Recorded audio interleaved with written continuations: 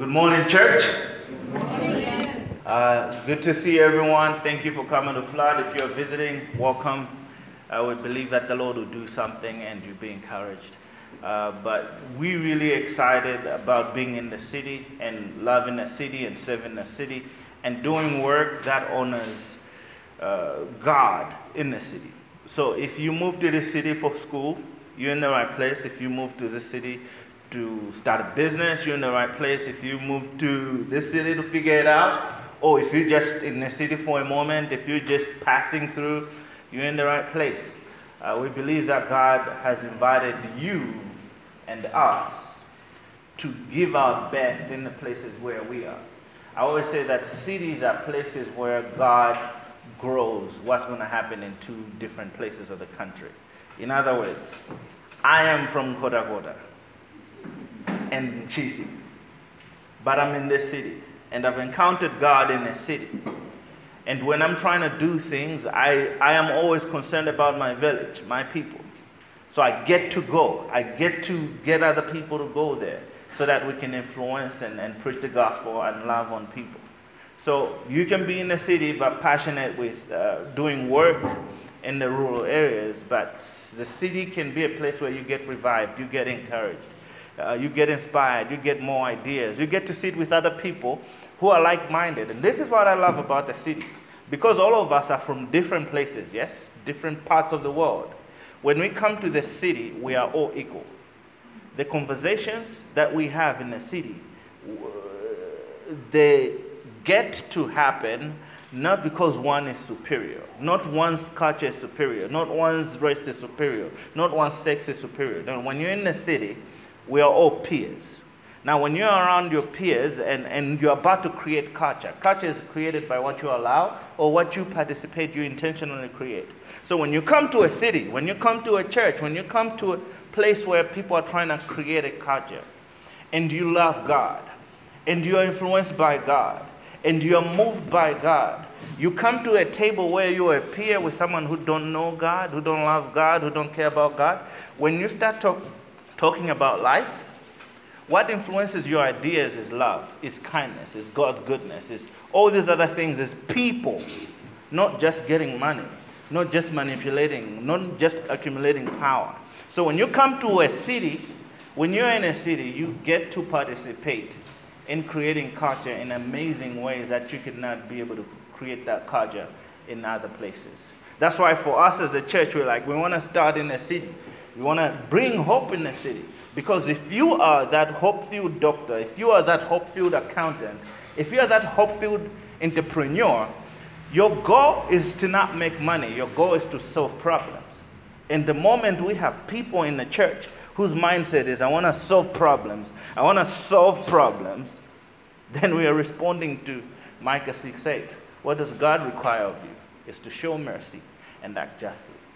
So by the end of the day, when we are talking about the city, that's all we're talking about.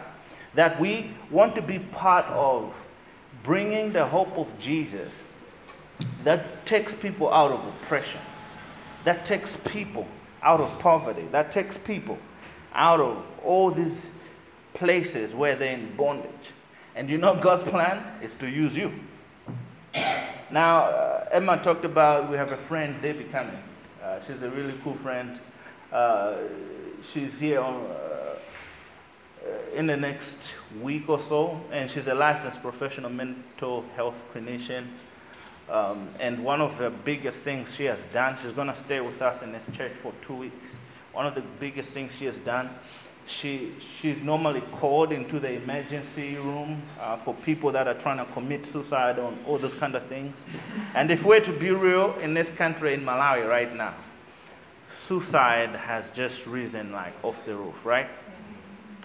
And as a church, we don't want to be a church that sits down and demonize things, because that's what we are good at doing as a church. We love to sit and demonize. We don't want to engage. We don't want to be part of the conversation.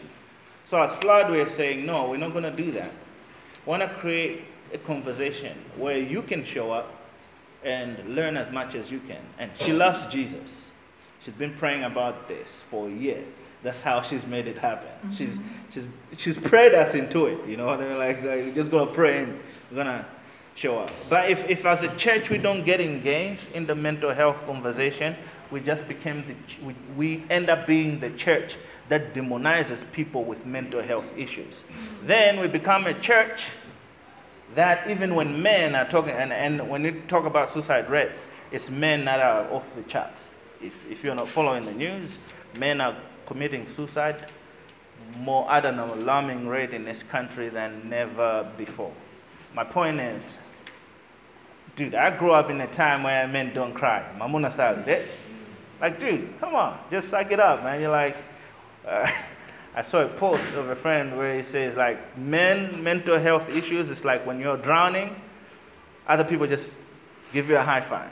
Like, but you're asking for help, and just like, yo, dude, take care. It's like fun. But I want us to start this conversation, man. Like, if you are at a place where you have struggled with depression, I don't want you to show up and go like, oh, demons. No. I want us to have that conversation in a healthy way. I want us to know what happens to us. And I want us to be equipped. I want better for us, but also want better for our families. I've always shared, I lost my favorite uncle to suicide. And he had battled with mental health for the longest time. So this conversation is really close to my heart. It's really close. The dude I looked up to my entire life used his shoelaces to commit suicide. Just like that. So it's never been a small thing for me. And I've always asked the question, what if we had an opportunity to create spaces where he would have solid conversations? So Debbie will be around. She's a licensed therapist. We're trying to figure out how best we can have conversations and even create spaces for one-on-ones. But our biggest goal as of now, we want to have different sessions with different people. We're going to do trainings. We're going to teach each other how to listen well, how to listen better. Because sometimes the people that we hang around with are going through so much, they try to say stuff, and we counter by sharing a bunch of our stuff that we're going through as well. You know what I mean? So just like, okay, slow down. Let's have a solid conversation. Life is hard. Life is tough. We can live with that conflict of life is hard, God is good. And we need to create that help. So for the next few weeks, if you feel like you need to just have a chat with someone, we're around. We're going to have 15 people sessions. We're going to have some training. If you feel like you know people that can benefit from this conversation, please talk to Spoo at the back. And Diana, she's just walked out. But the goal is to create a space where we all can have solid conversations. Now, talking about solid conversations, I loved listening to Brother Ian's message last Sunday. I thank you for that. And I want to connect to what he said.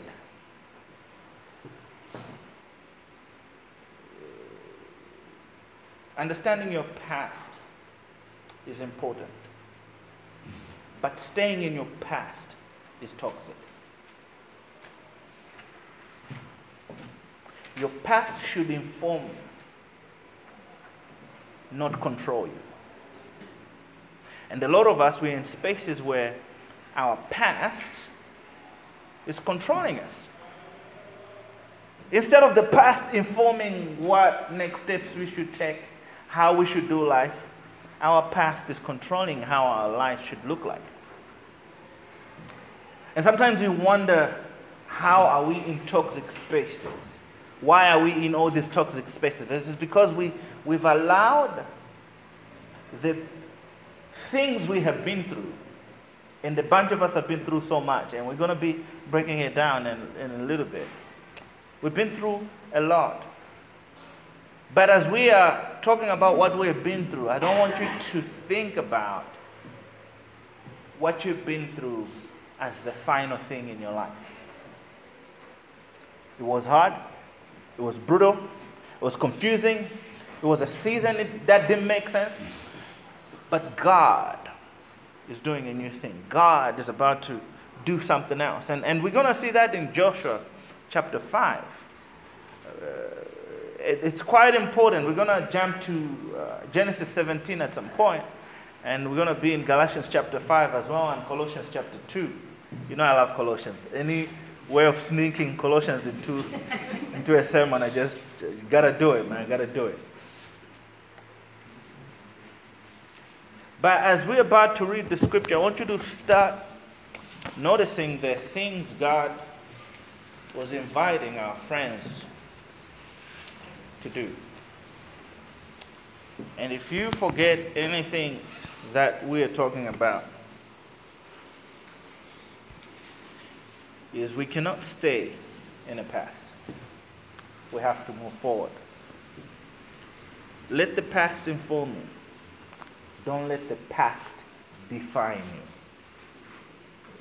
Let the past inform you. Don't let the past define you. Now, as we're coming to chapter 5, we see God asking Joshua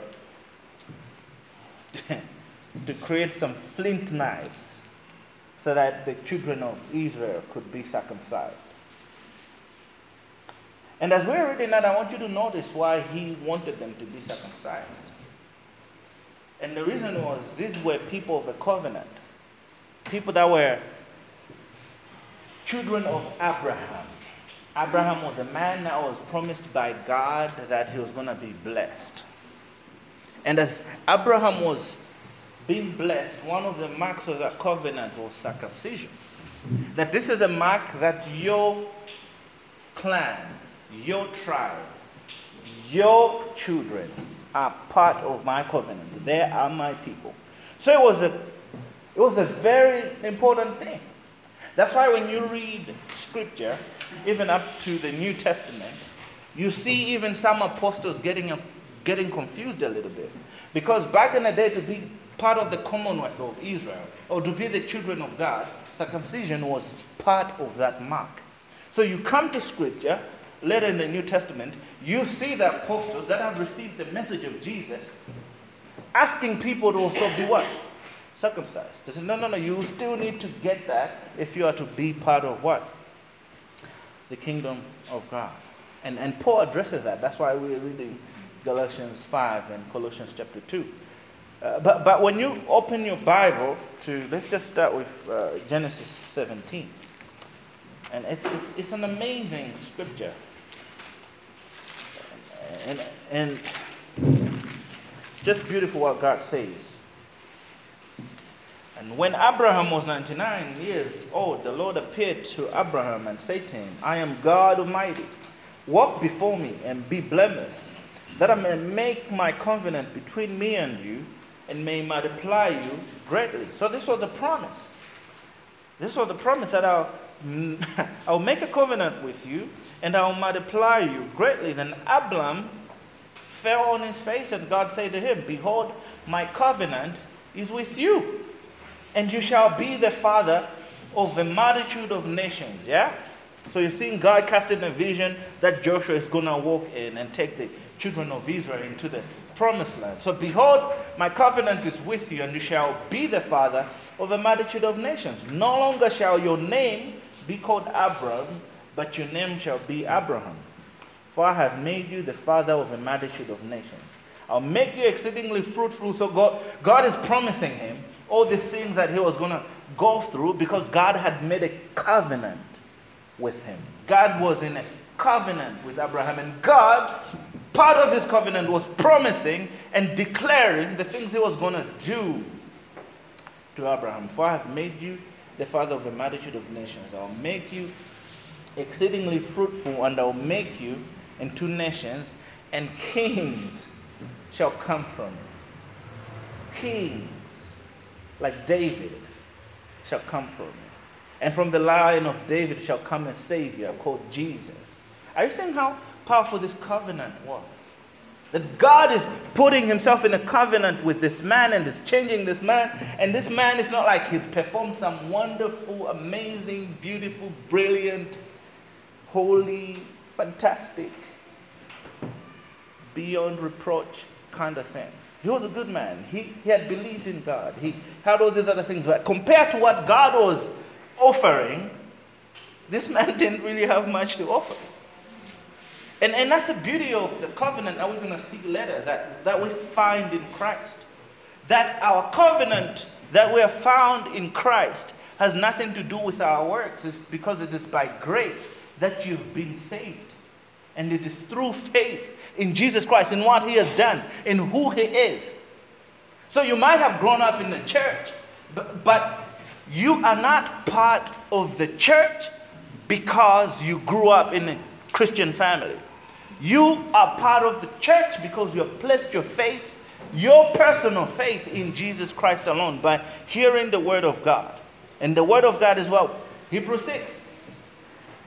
It's the Word of God that brings faith in our life. So it keeps going, and I will establish my covenant between me and your offspring after you, through their generations for an everlasting covenant, to be God to you and to your offspring.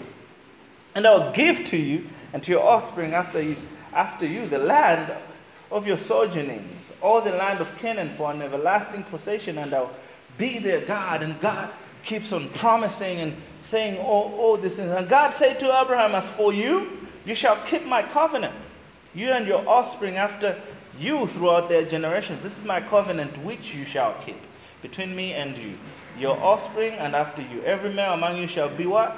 Circumcised. You shall be circumcised in the flesh of your foreskins, the Bible is clear, and it shall be a sign of the covenant between me and you. This was a sign. This ritual was the sign. And I want you to understand that.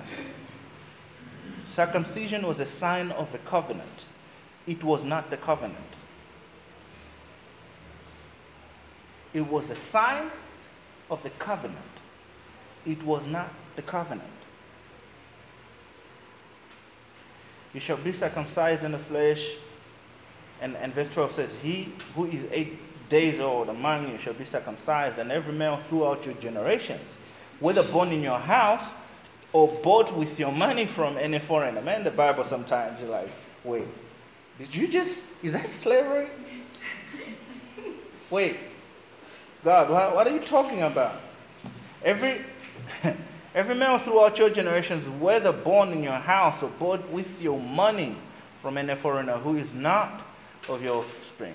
Both he who is born in your house and he who is bought with your money shall surely be circumcised. So shall my covenant be in your flesh, an everlasting covenant.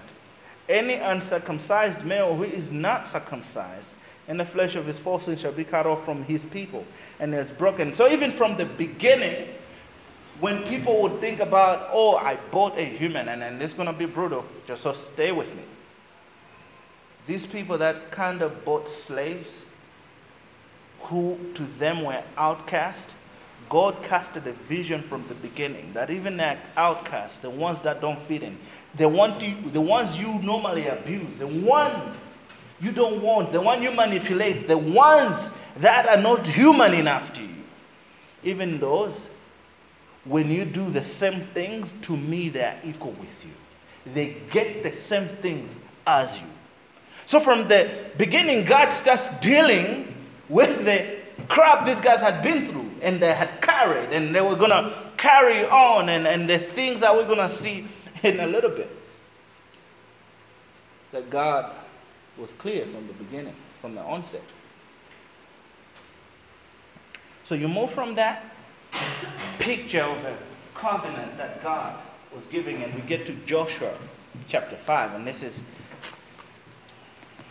what the Bible says. And so verse 1, we read it last Sunday, but I'm just going to start there for the sake of context. As soon as all the kings of the Amorites who were beyond the Jordan to the west, and all the kings of the Canaanites who were by the sea heard that the Lord had dried up the waters of the Jordan for the people of Israel until they had crossed over, their hearts melted, and there was no longer any spirit in them because of the people of Israel. And verse 2. At that time the Lord said to Joshua, make flint knives and circumcise the sons of Israel a second time. So Joshua made flint knives and circumcised the sons of Israel at Gibeah. That word. And this is the reason why Joshua circumcised them. All the males of the people who came out of Egypt, notice that. This is the reason why he had to do it again. All the males of the people who came out of Egypt, all the men of war, had died in the wilderness on the way after they had come out of Egypt. Though all the people who came out had been circumcised, yet all the people who were born on the way in the wilderness after they had come out of Egypt had not been circumcised. So, for the people of Israel walked 40 years in the wilderness until all the nation, the men of war who came out of Egypt, perished, because they did not obey the voice of the Lord. The Lord swore to them that he would not let them see the land that the Lord had sworn to their fathers to give to us, a land flowing with milk and honey. So it was the children whom he raised up in the place that Joshua circumcised. For they were uncircumcised because they had not been circumcised on the way. When the circumcising of the whole nation was finished, they remained in their places in the camp until they were healed. And the Lord said to Joshua, "Today I have rolled away the reproach of Egypt from you." And so the name of that place is called Gilgal to this day. While the people of Israel were encamped at Gilgal, they kept the Passover on the 14th day of the month in the evening on the plains of Jericho. And the day after the Passover, on that very day, they ate of the produce of the land and unleavened bread and parched grain, and the manna ceased the day after they ate of the produce of the land. And there was no longer manna for the people of Israel, but they ate of the fruit of the land. Amen. The mark of the covenant. So the reason why God invited Joshua to circumcise these Israelites was simply because they were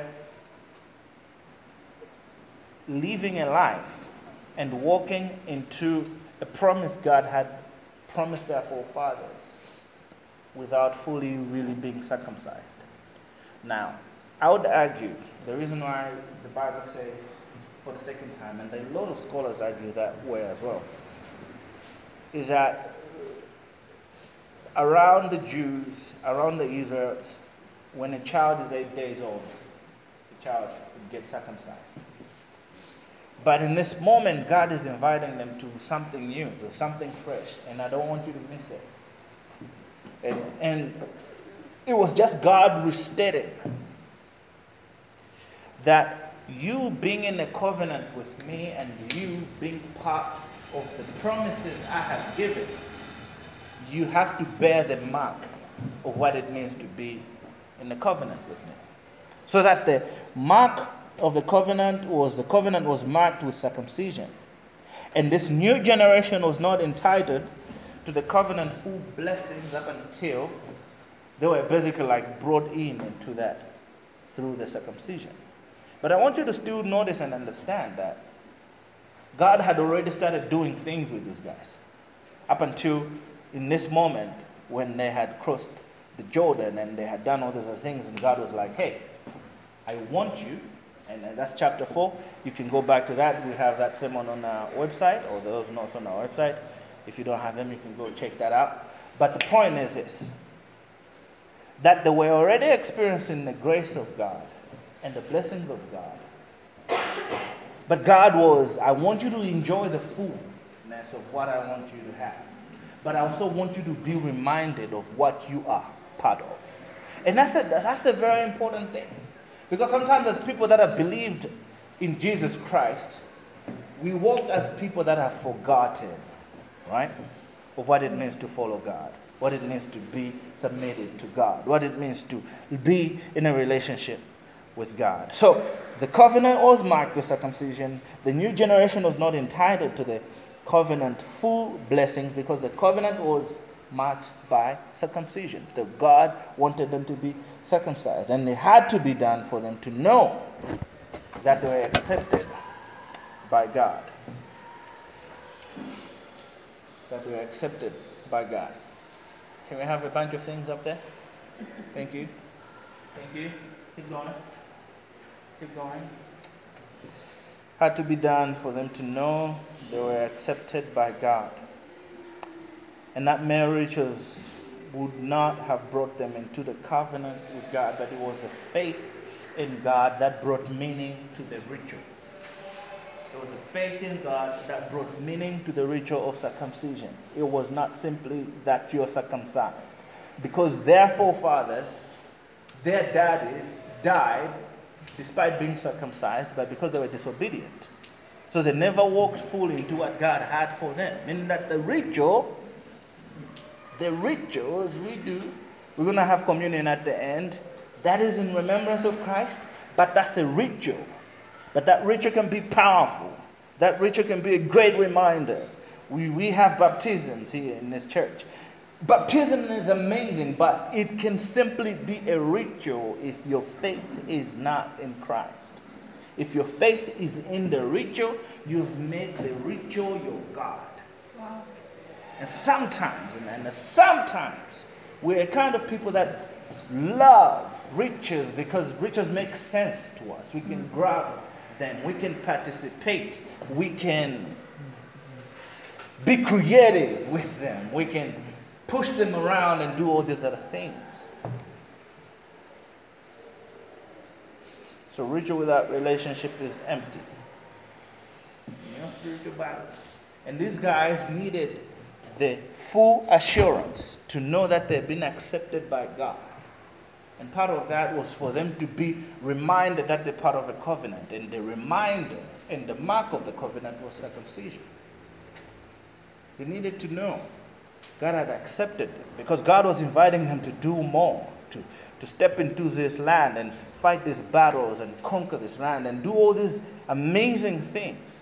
But if you are not assured that God is with you, no matter how small or big the thing that's before you, it can look like a giant. Like everything in your life, if you don't feel like God is accepting you, everything in your life can be a Red Sea. Can be a Red Sea. So they needed that for their own faith. They needed that. They needed assurance. They needed that. But ritual without relationship is empty. Now there's an amazing thing that you read in verse 8, that when they were circumcised, of the whole nation was finished, they remained in their place in the camp until they were healed. Until they were healed. So I'm just going to go. Amen? I'll just keep going. Just stay with me. I love you. I'm just going to go. That when they got into this covenant, when they were circumcised, when they were reminded of what they had a season of waiting. They had a moment of waiting. There was healing that needed to be done. And a lot of us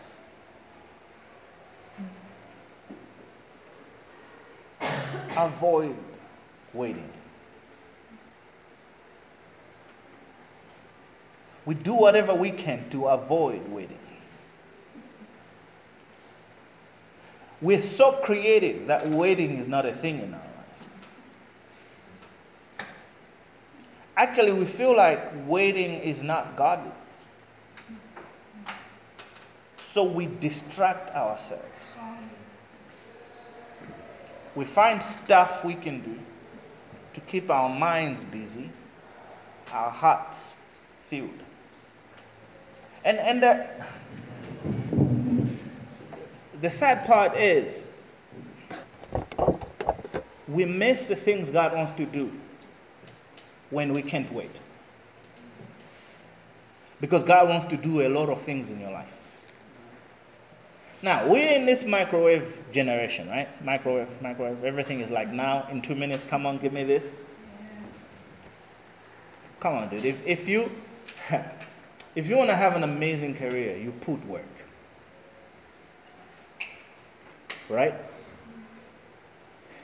If you want an amazing relationship, you put work. You can pull an all-nighter, and I've said this, on relationships.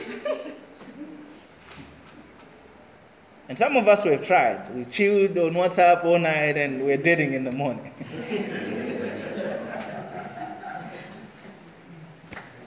Like, yeah, I'll prove you wrong, son. I'll prove you wrong. What am I saying? You can't pull an all-night on raising kids, on leading a church, on having a startup. Because if your business is just something that just like that, it means there are a lot of things you have disregarded. Like there's a lot of paperwork you needed to do that you haven't done. And that's going to bite you. It's going to show up. And a lot of us, we feel like we're clever because we just did something quickly and we got the money right away. Wait. Waiting is not demonic. Let me say that again. Waiting is not demonic. Waiting is a godly thing. And some of us, we were saved and changed by God, and immediately we wanted to jump into walking on water. You know what I mean? So we started and we... What am I saying, man? This is what I'm saying. In your season of waiting, you learn what your anxieties are. And some of us, the reason that we don't recognize what we are anxious about is because we've never allowed ourselves to wait. So you just jump in one relationship into the other. Yeah? You're not waiting. Because you're not waiting, you're not seeing that the reason why you're doing that is because you find value in people. You are a people pleaser, but you're so godly and you do all these other things. So to you, it's like, hey, I just met another new person. God is good. Hallelujah. Then God is good again. Hallelujah. And God keeps getting good and breaking your heart and other hearts. And like, oh man, this definition of God being good, something we should sit down and talk about. Waiting is vulnerable. And a lot of us, we are so afraid of being vulnerable. But when you're so vulnerable, I want you to know vulnerability is a chance for surrender. It's an opportunity for surrender. Because we feel vulnerable when we feel we are not in control. Yes? Mm-hmm. When we feel like we can't figure things out. Yes? When we don't know how things are going. Yes? Aren't those areas and moments that God wants to be the one leading? Yeah. Are you seeing that? That those are the same things God is like, I want you to trust me. Do not lean on your own understanding. Trust in the Lord with your heart. And you're like, man, I feel so vulnerable. I'm just going to shut down my heart. I'm just going to shut down my life. I'm just going to get away from community. Oh, really? And then what's your reason again? Because I just feel vulnerable. Okay. But aren't the healthiest, kind, humbling relationships built in our season of vulnerabilities? Some, because sometimes people take advantage of that season, right? When someone is vulnerable, when a woman is vulnerable, when a kid is vulnerable, other people take advantage. When at work we feel vulnerable, people can take advantage. My point is, don't avoid vulnerability by distracting your life from seeing the invitations God has for you, where He wants you to surrender, where He wants you to say, here I am, Lord, send me. Because for some of us, that's the point. God heals in our waiting. God heals in our waiting. God heals in our waiting. And some of us, we're so fast. So fast. We're trying to prove a point to people. Trying to prove that we've moved on. Trying to prove that we have everything together. Trying to prove things to people that don't even care about us. They'll even not like our post on Facebook. Trying to prove to this virtual world that our reality is intact. That we miss the work God wants to do in our hearts. We completely miss the God inviting us to stop, let me heal you moments. Simply because we want to prove a point. Simply because we want to look like we are doing everything that we want to do. Waiting shows your fears, your anxieties, your doubts. Some of us are afraid of being in a season of waiting because we are not sure in our waiting season if God is saying yes or no.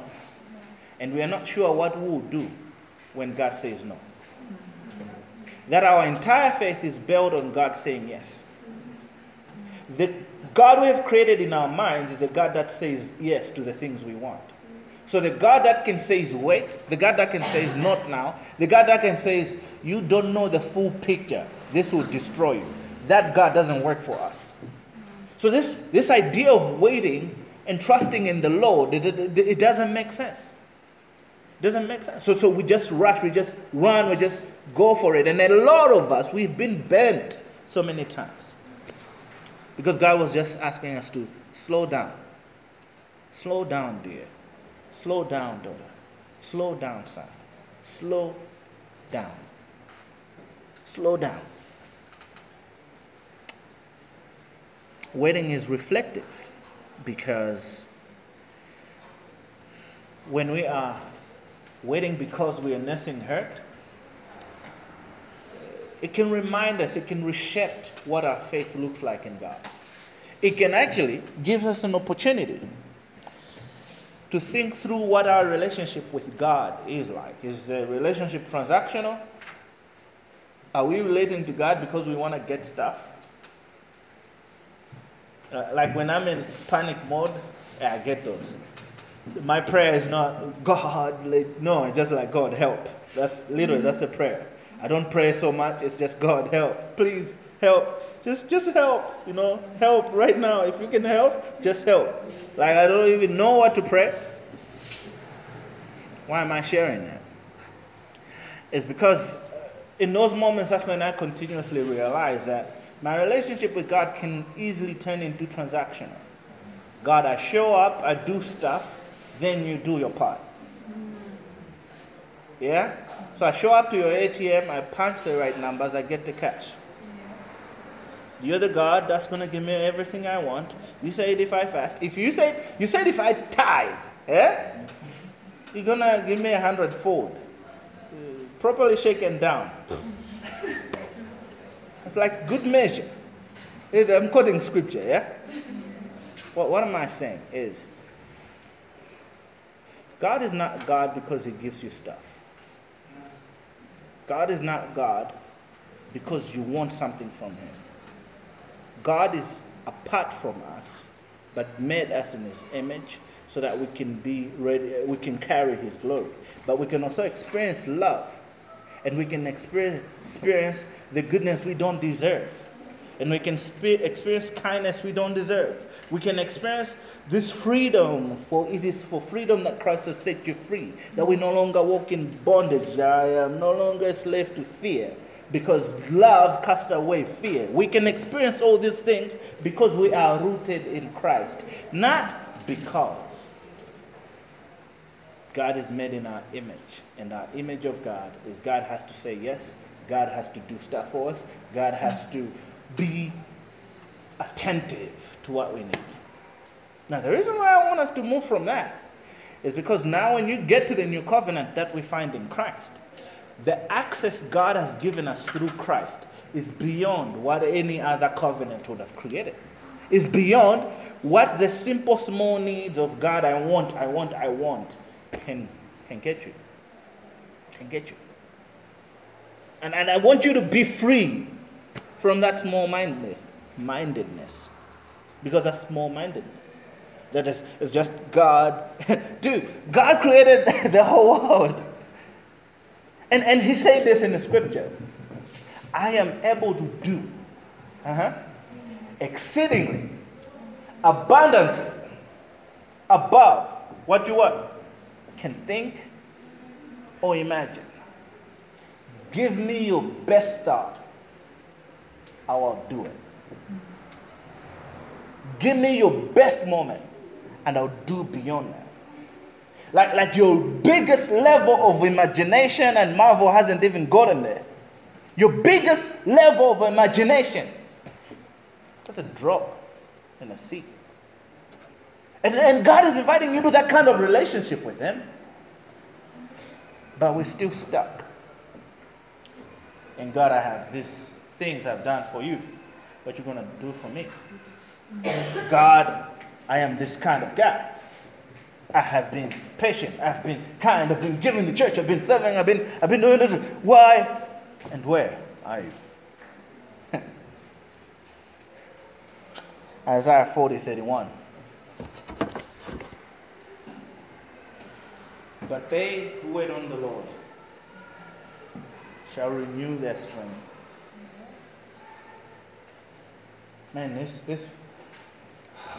country can drain you, yeah? Hey, this city as well, huh? This city can drain you. And ESCOM, my friend. ESCOM can play tricks with you.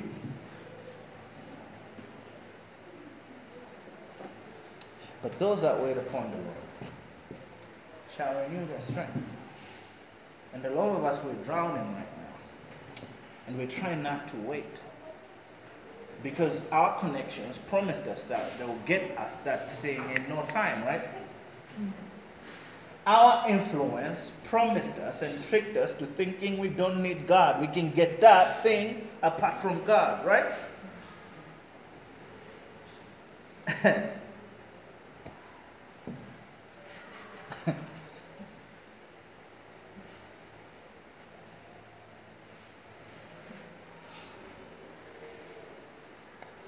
Because we are so cool, we think we can just handle relationships because we're cool people. So we don't need God's help. We don't need to learn that love is kind and all these other things. Love is considerate. Love is all the things God has. We can sweet talk a woman. We can get a dude to bed. So we got this. Those that wait upon the Lord, man. Those that wait upon the Lord shall renew their strength. And you know that's been draining you. You know that's been taken from you. And it's been taken for a while. So why are you not waiting on the Lord? Why are you not waiting for that healing? Why are you not waiting for God to do the work? Because waiting includes stopping sometimes for a lot of us. And a lot of us, we don't know what to do with ourselves when we stop. And that's still good because it's revealing that you've just filled your life with distractions. Things that are distracting you. Things that are taking time and resources from you. Oh man. Things that are just distracting you. Things that are just taken from you. So you see in verse 8 that they had to wait for them to be healed. And when you're waiting, you can be anxious. But the second thing I want us to look at is what I'm calling the role of the covenant. And it's verse 9 through 12. And simply says, and the Lord said to Joshua, today I have rolled away the reproach of Egypt from you. And so the name of the place is called Gilgal to this day. While the people of Israel were encamped at Gilgal, they kept the Passover and they did all this amazing thing. And the day after the Passover, on that very day, they ate the produce of the land and manna ceased. And there was no longer manna for the people of Israel, but they ate of the fruit. And the reason why I'm saying this part is important is notice God rolled away the reproach of Israel.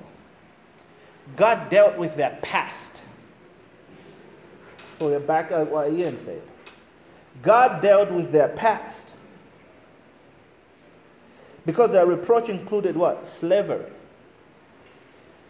oppression, and even their own disobedience. And these things led to losing self-worth, self-confidence, and even confidence in God. And to an extent, their past was standing as an obstacle to what God had promised. So God had promised them a land, but their past, the reproach from their past, was standing in between what God wanted to do for them. But the reproach included slavery, oppression. Now the reason why I'm sitting there is because that's sin. Hello? Before you came to Jesus, sin messed you up and messed you bad. Come on. And for some of us is when we came to Jesus, that sin messed us bad. And we paid for it badly. But the thing with sin, can I talk about sin? It's like churches are so uncomfortable nowadays when you talk about sin. When we were in our own ways, when we did not choose God, when we made ourselves gods, we used people. We manipulated relationships. We sought after pleasures that took from us joy, that actually tricked us to believe that they would give us joy and would be fun for us. But I always say that those things were having fun on us. Like our past messed us up. And I've shared countless times about my addictions and how Jesus has set me free. And I'm very grateful that I'm around people that make sure I don't fall back to those addictions. And that the Holy Spirit is working in me so I don't fall back to those addictions. But in the past, we were addicts. We were people that didn't want anything to do with God. We were people that didn't care about God. We were people that hated God. Now, when Jesus took us in, a lot of us had moments of doubt. Moments of doubt. Doubt that, does God really love me? Hello? Have you ever had that moment, you got up in the morning and feel like, man, God, do you really love me? Do you know that has less to do with God, has everything to do with the things in your past you haven't dealt with? Like when you really start examining where that is coming from, it's because at the core of your heart, you go like, man, am I really loved with all that I've done? And I love what Tim Keller says. He said, you are so flawed than you can ever believe, but you're deeply loved than you ever believe. That you're so loved by God to the point that your entire life is learning that. That's why we say that the gospel is the A to Z of our Christianity. It's not the ABC. You heard the gospel and you came to Christ. The gospel is what you learned from the beginning to the end of your life. Learning that and growing in that and getting rooted in that and getting rooted in Christ and growing and growing and growing. Because if you're not rooted in Christ, doubt clips in. Fear clips in. And all these other things come through in your life and you feel like, God, why am I even here? But you see that God invited our friends to a fresh start. Through the circumcision at Gilgal, God rolled away the cloud of guilt and fear that hung over these people's head. Because they had not been fully embraced into the covenant before the circumcision. And so they were still not sure. And they had seen their dads die in the wilderness. So they were still carrying the thing of, are we really loved? Are we really loved? God took their reproach of Egypt. I want you to surrender your reproach. And I'm not going to even take time. Because I think this hit me. And I'm hoping that it will hit you.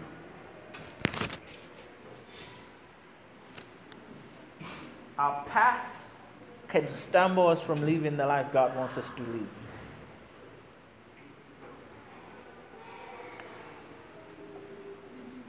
Surrender your reproach. Surrender your doubt. Because some of us were doubting if God is really worthy cleaning and making us whole and delivering us from our past, right? But you want, this is how I say it. There's no sin you have ever committed that looks at the cross of Jesus and says, that's not enough. Because what Jesus did on the cross says there's no sin that can outdo this. Your sins, your past sin, your present, even your future sins, they cannot outdo what Jesus did on the cross. They cannot overcome that. Because what Jesus did on the cross is far much greater than what your sin can bring to the table. Some of us have had a history of failure. I want you to surrender that. To the point that right now we are afraid to accept success. Come on, we just feel like God is going to just do something that's just going to... So you're having a good day. How is your day going? Like, yeah, because you're not sure if tomorrow will be a good day.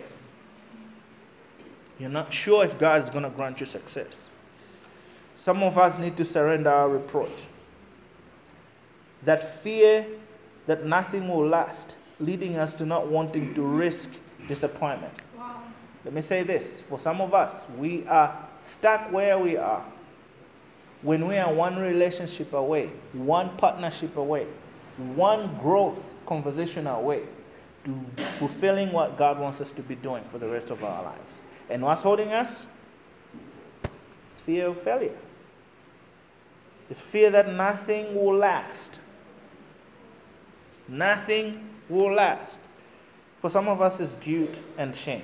And I've said this so many times. Guilt says I've done something wrong. Brené Brown. Shame says there's something wrong with me. And we have a bunch of us that are walking and doing life and saying, there's something wrong with me. There's something wrong with me. Feeling like we do not deserve anything good. So we just settle for less. We settle for bad people. We settle for bad deals. We settle for bad. Not because that's what we deserve, but that's what we've believed in our heads. That Christ is unable to undo our mistakes. Unable to undo our curses. Unable to do the things we grew up believing about ourselves. No, Jesus is able to do far exceedingly abundantly. We need to surrender our reproach that has paralyzed us because we have a broken past. Now, I don't have time,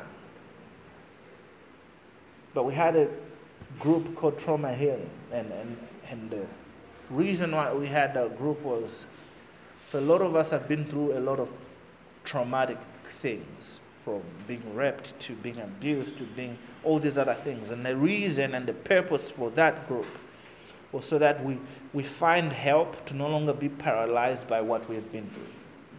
And I want you to know that there's still that help in this church. In Christ, we still have that help. Surrender your reproach. You go. Remove the reproach. The cross of Jesus brings eternal life. Not just the promised land. The cross of Jesus brings life and life abundantly. For the thief came not to steal, kill, and destroy, but I've come so that they have life and life abundantly. In Christ, the invitation is life abundantly. For it is by grace, through faith, that we've been saved, and that faith is not even ourselves. We heard the word of God, because faith comes from hearing the word of God. So God pursued us to be saved. So you come to Galatians 5. With that mind, your passion inform you, not control you. This is Galatians 5. For freedom, Christ has set us free. Stand firm, therefore, and do not submit again to a yoke of slavery. Look, I, Paul, say to you that if you accept circumcision Christ will be of no advantage to you. Come on. So we've moved from the old, we're now in the new. And the Paul is just stating this. If you're accepting circumcision, Christ will be of no use to you. So I want you to follow me because we're about to finish. I testify again to every man who accepts circumcision that he's obligated to keep the whole law. You are severed from Christ. You who would be justified by the law. You have fallen away from grace. For through the Spirit, by faith, we ourselves eagerly await the hope of righteousness. For in Christ Jesus, neither circumcision nor uncircumcision counts for anything, but only what? Faith working through love. It is by grace you've been saved through faith in Jesus Christ. Through faith in Jesus Christ. It's through faith in Jesus Christ. Not in rituals. Not in your own goodness. Not in some weird covenant. It's in Christ we put our faith. Colossians 2. Therefore, verse 6, the focus 8. Therefore, as you received Christ Jesus the Lord, so walk in him, rooted and built up in him and established in the faith, just as you were taught about in thanksgiving. Now, see to it that no one takes you captive by philosophy and empty deceit, according to human tradition, according to the elemental spirits of the world, and not according to Christ. For in him, the what? The fullness of deity dwells, and you have been filled in him, who is the head of all rule and authority. In him also you were circumcised with what? A circumcision made without hands, by putting off the body of the flesh by the circumcision of Christ, having been buried with him in baptism, in which you were also raised with him through faith in the powerful working of God, who raised him from the dead. And you who were dead in your trespasses and the circumcision of your flesh, God made alive together with him, having forgiven us all our trespasses by cancelling the record of debt that stood against us with its legal demands. This he set aside, nailing to the cross. He disarmed the rulers and the authorities and put them to open shame by triumphing over them in him.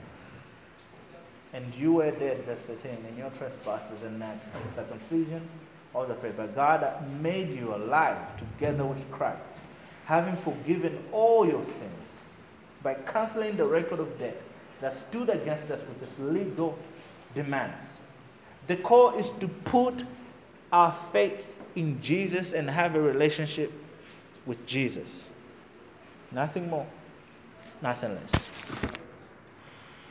So what are the things in your past still controlling you? Can we go to the next step, please? What are the things in your past that are still controlling you from living the life God wants you to live? Where are you doubting God's goodness? Let's pray. Jesus, thank you. Help us trust you. Help us see you for who you are. And help us be reminded.